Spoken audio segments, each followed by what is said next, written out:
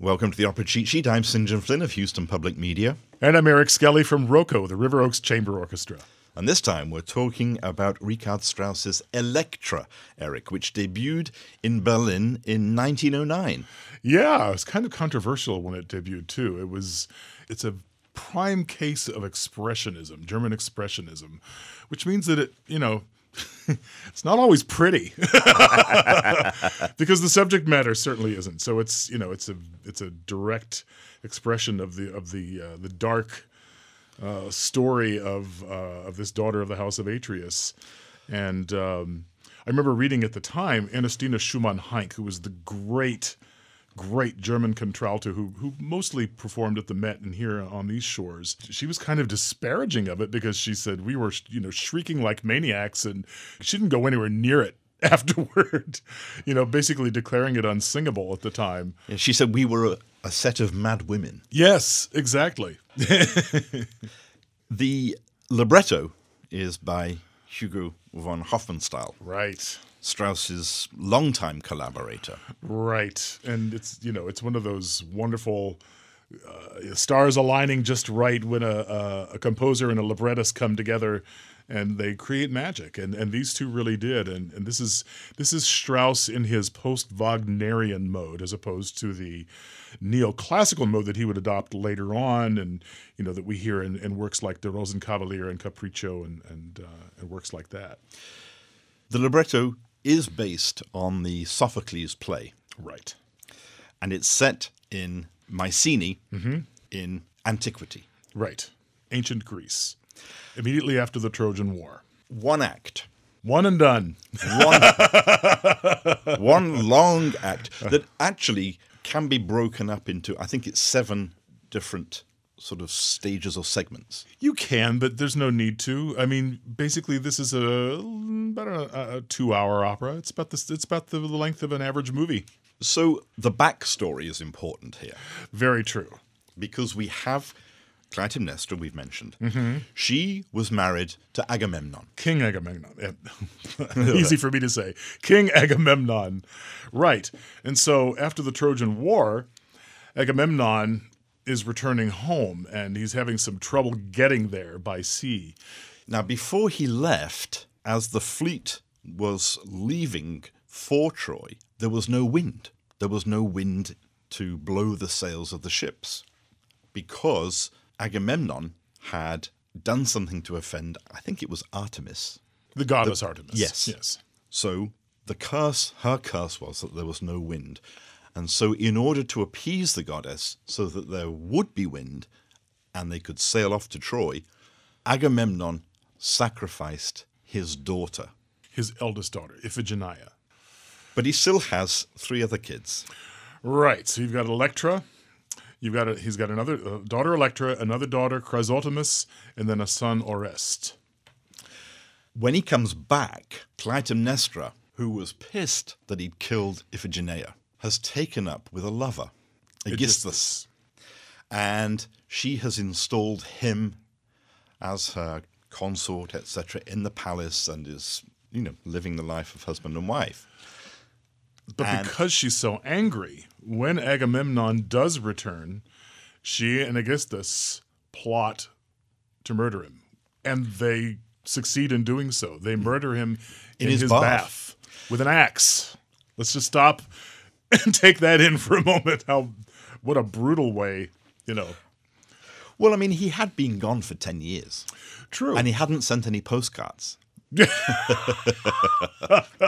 No, but you're right. And of course, the murder of Agamemnon has horrified all of his remaining children. Well, and here's an interesting thing. I had the privilege of getting to interview one of the great Elektras, Hildegard Behrens, before she passed away.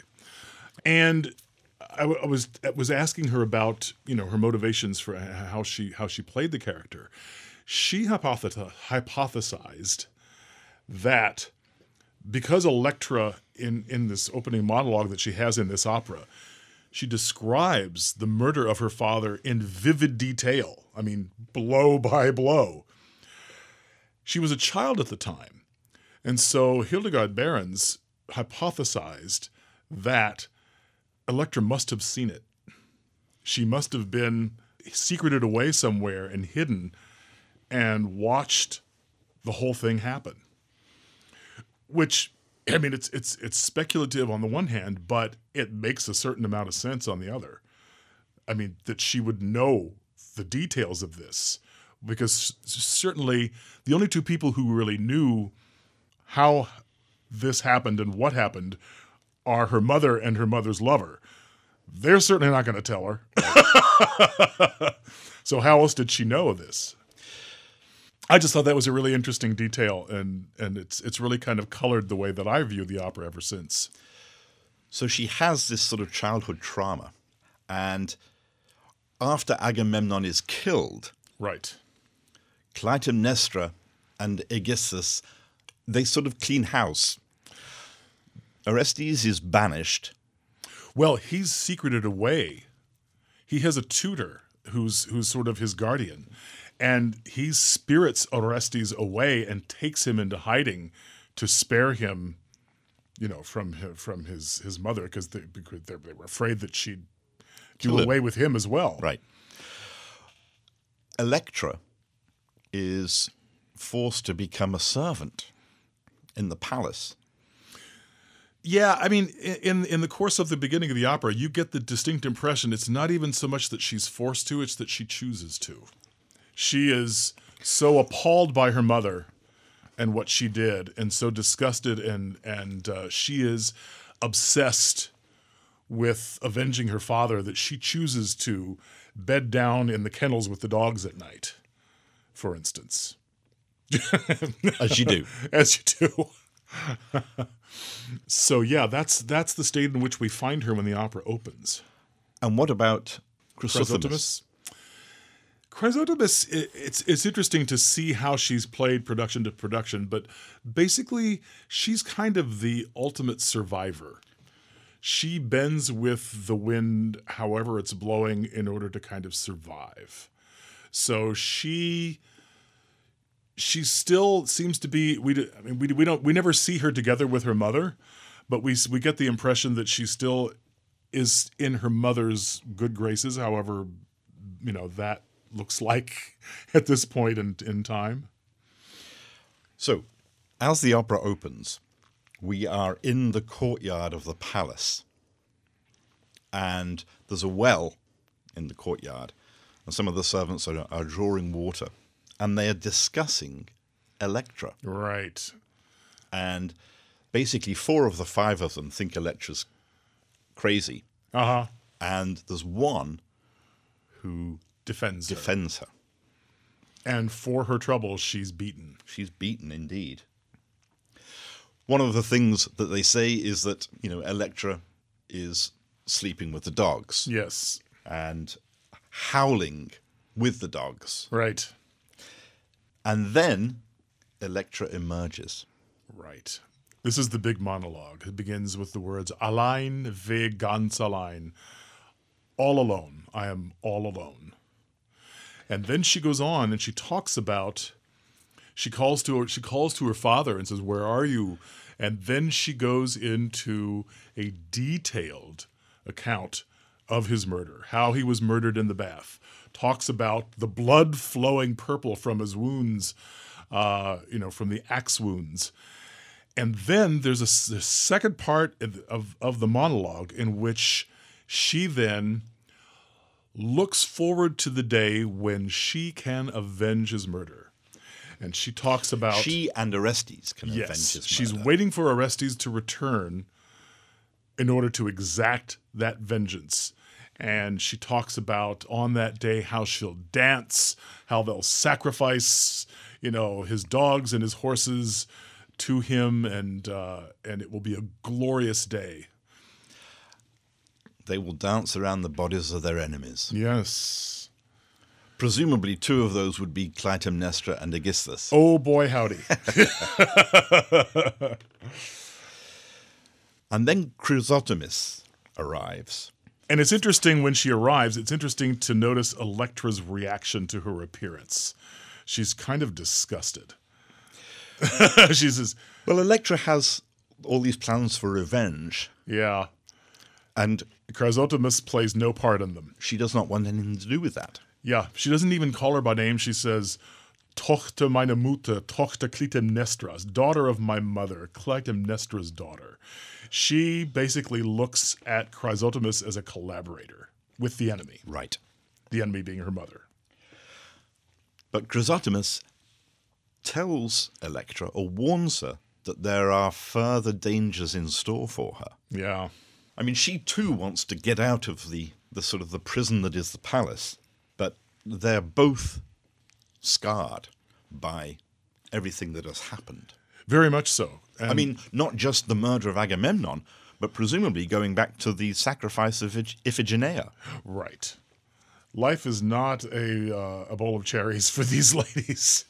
And Chrysothemis goes on, and she has a bit of a monologue of her own, and it's this beautiful Straussian soaring soprano line where she dreams about someday being able to marry and bear children and lead a normal life, because her life right now is anything but normal. And then there's the noise of steps off, and Chrysothemis says, "Oh, Clytemnestra's coming. I'm not sticking around for this." But Elektra's Elektra like, is. I want to have a word with Mother. Uh-huh. And then Clytemnestra emerges onto the stage for the first time. Yeah, and in most productions, she's depicted as this decrepit, desiccated, figure of a woman who once was beautiful and now is just... Well, she's led this life of debauchery. Completely, yeah. And so, time has not been kind to her. Yeah, as Indiana Jones said, it's not the years, it's the mileage, and she's got a lot of mileage. And in fact, she's almost unable to keep her eyes open. And can't walk by herself. She has to have... Her confidant. And the train bearer, sort of prop her up. And the first words out of her mouth are, "What a terrible fate I have that I should be given a daughter like this." Nice, Mom. I bet their birthdays are real cheery. No kidding.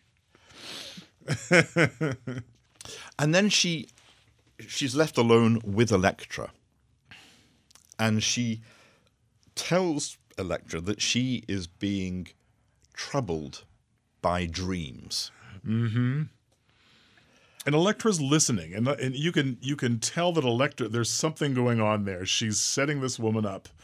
She's being uncharacteristically nice to her mother and listening as Clytemnestra unburdens herself to Elektra and tells how she's just a shell of herself. She can't sleep, and her dreams are filled with horrible, bloody nightmares, and she keeps trying to, sacrifice all these animals to appease the gods to give her some peace, but she can't find any. It's like Lady Macbeth. Kinda. And what Elektra does is, because Clytemnestra is looking to Elektra to give her a solution, to help her. Right. Advice. And Elektra gives her advice. The thing is, it's one of those, it's like the Oracle at Delphi. It's something that you could take in several different ways.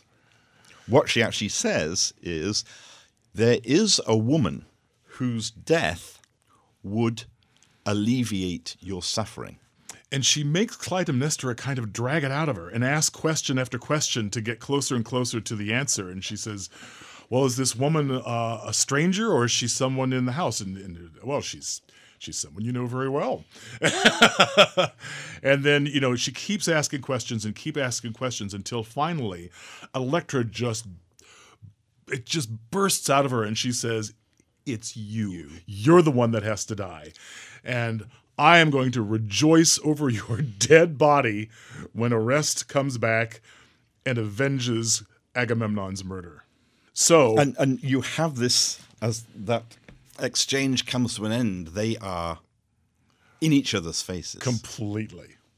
And they're interrupted by Clytemnestra's train bearer and confidant. I mean, because Elektra is, at this point, is like gloating because she has really rattled her mother. She really hit her where she lives hard. And the train bearer and confidant come in and they whisper something to Clytemnestra. And suddenly she bursts into this maniacal laughter and calls for more light, more torches.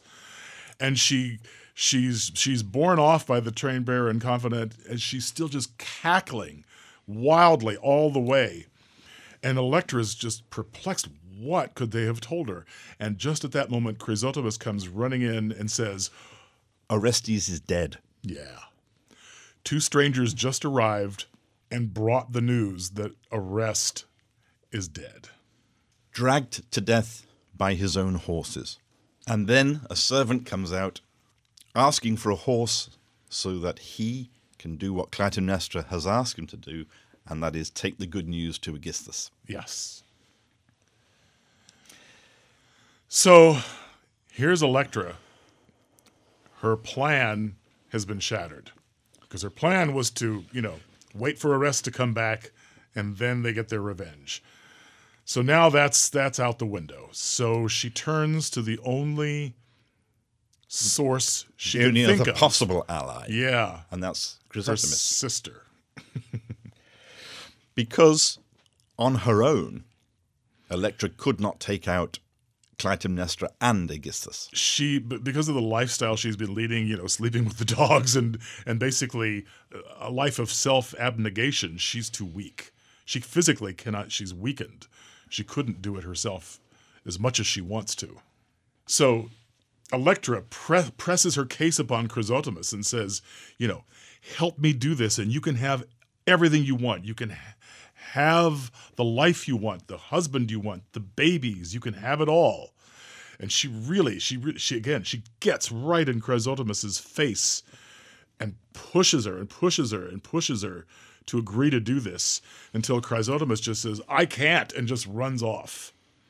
And Elektra curses her. Sei verflucht. So then she says, nun denn allein. All right, alone. I'll do it by myself. And she starts looking for the axe because she had taken it and she found it and she secreted it away, but she can't remember where she buried it. And she's digging, trying to find the axe. She's digging like an animal, which Completely. which is really the role that she has taken on among the dogs. And here she is digging in the dirt in the courtyard looking for the axe that she buried. Right. And then she notices a stranger Watching her. And he asks her if she works in the palace. And she says yes. And then he says, well, I have business with the queen. And we have brought her some bad news. Her son, Orestes, is dead.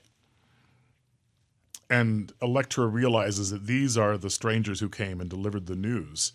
And That Chrysothemis was talking about. that Chrysothemis was talking about. And she questions him, with this tear in her voice because she's grief-stricken that her brother is gone. And she talks to him and keeps talking to him. And as she's talking to him, the stranger realizes who this is. This is Elektra. And he says to her, he asks her, are you a member of the royal family? Yeah. And she says, yes, I'm Elektra. And then he says, well, okay, in that case then, here's a piece of news for you. Orestes is not really dead. Yeah. And she hasn't recognized him until finally he says, even the dogs of the palace recognize me, but not my own sister. Put 2 and 2 together, It's means Orestes. it's Orestes. It's right? Orestes. Exactly. And she, in a giant orchestral, burst of energy, she screams his name, Orestes. And then you have this passage that is the only moment of calm and sheer beauty. That lyricism that Strauss was so capable of. Absolutely. And it's in here in full force in this recognition duet.